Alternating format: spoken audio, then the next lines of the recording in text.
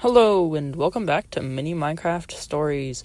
Today is part 7 of my ongoing series, Inside the Game. I hope you enjoy. After getting trapped by the Penguin King inside the Bastion's throne room, Eric was surprised when the king started talking. "Well, fancy seeing you here again." Apparently, he was able to talk.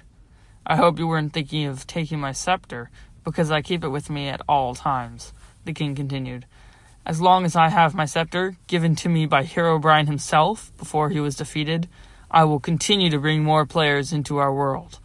Stuck floating midair, Eric knew he couldn't reach the king with the sword, but maybe his bow could hit the scepter and break it. Eric pulled out his Power 5 bow he had found in the storage room and pulled back while the king was turned away from him, doing his boring monologue and backstory. Letting loose his last arrow, time seemed to slow around him. Eric watched as the arrow sailed through the air, missing the king's head by inches, and embedding itself directly in the center of the top of the glowing scepter. At first nothing happened.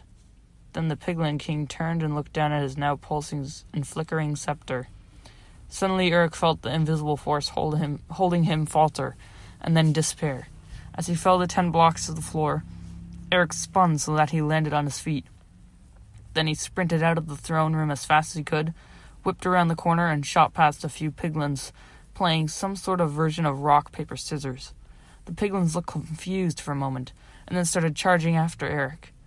As he ran down the hallway, Eric suddenly realized with horror that he was at a dead end.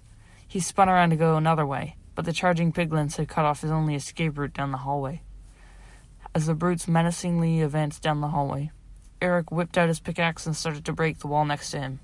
The piglins looked confused and stopped for a second, then started to charge at him again.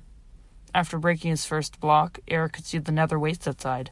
He quickly broke the second block and ran outside the bastion. Then he whipped around and put back the blocks just as the piglins charged for his hole. Eric heard 2 satisfying thunks on the other side of the wall as the piglins ran straight into the once again flawless wall.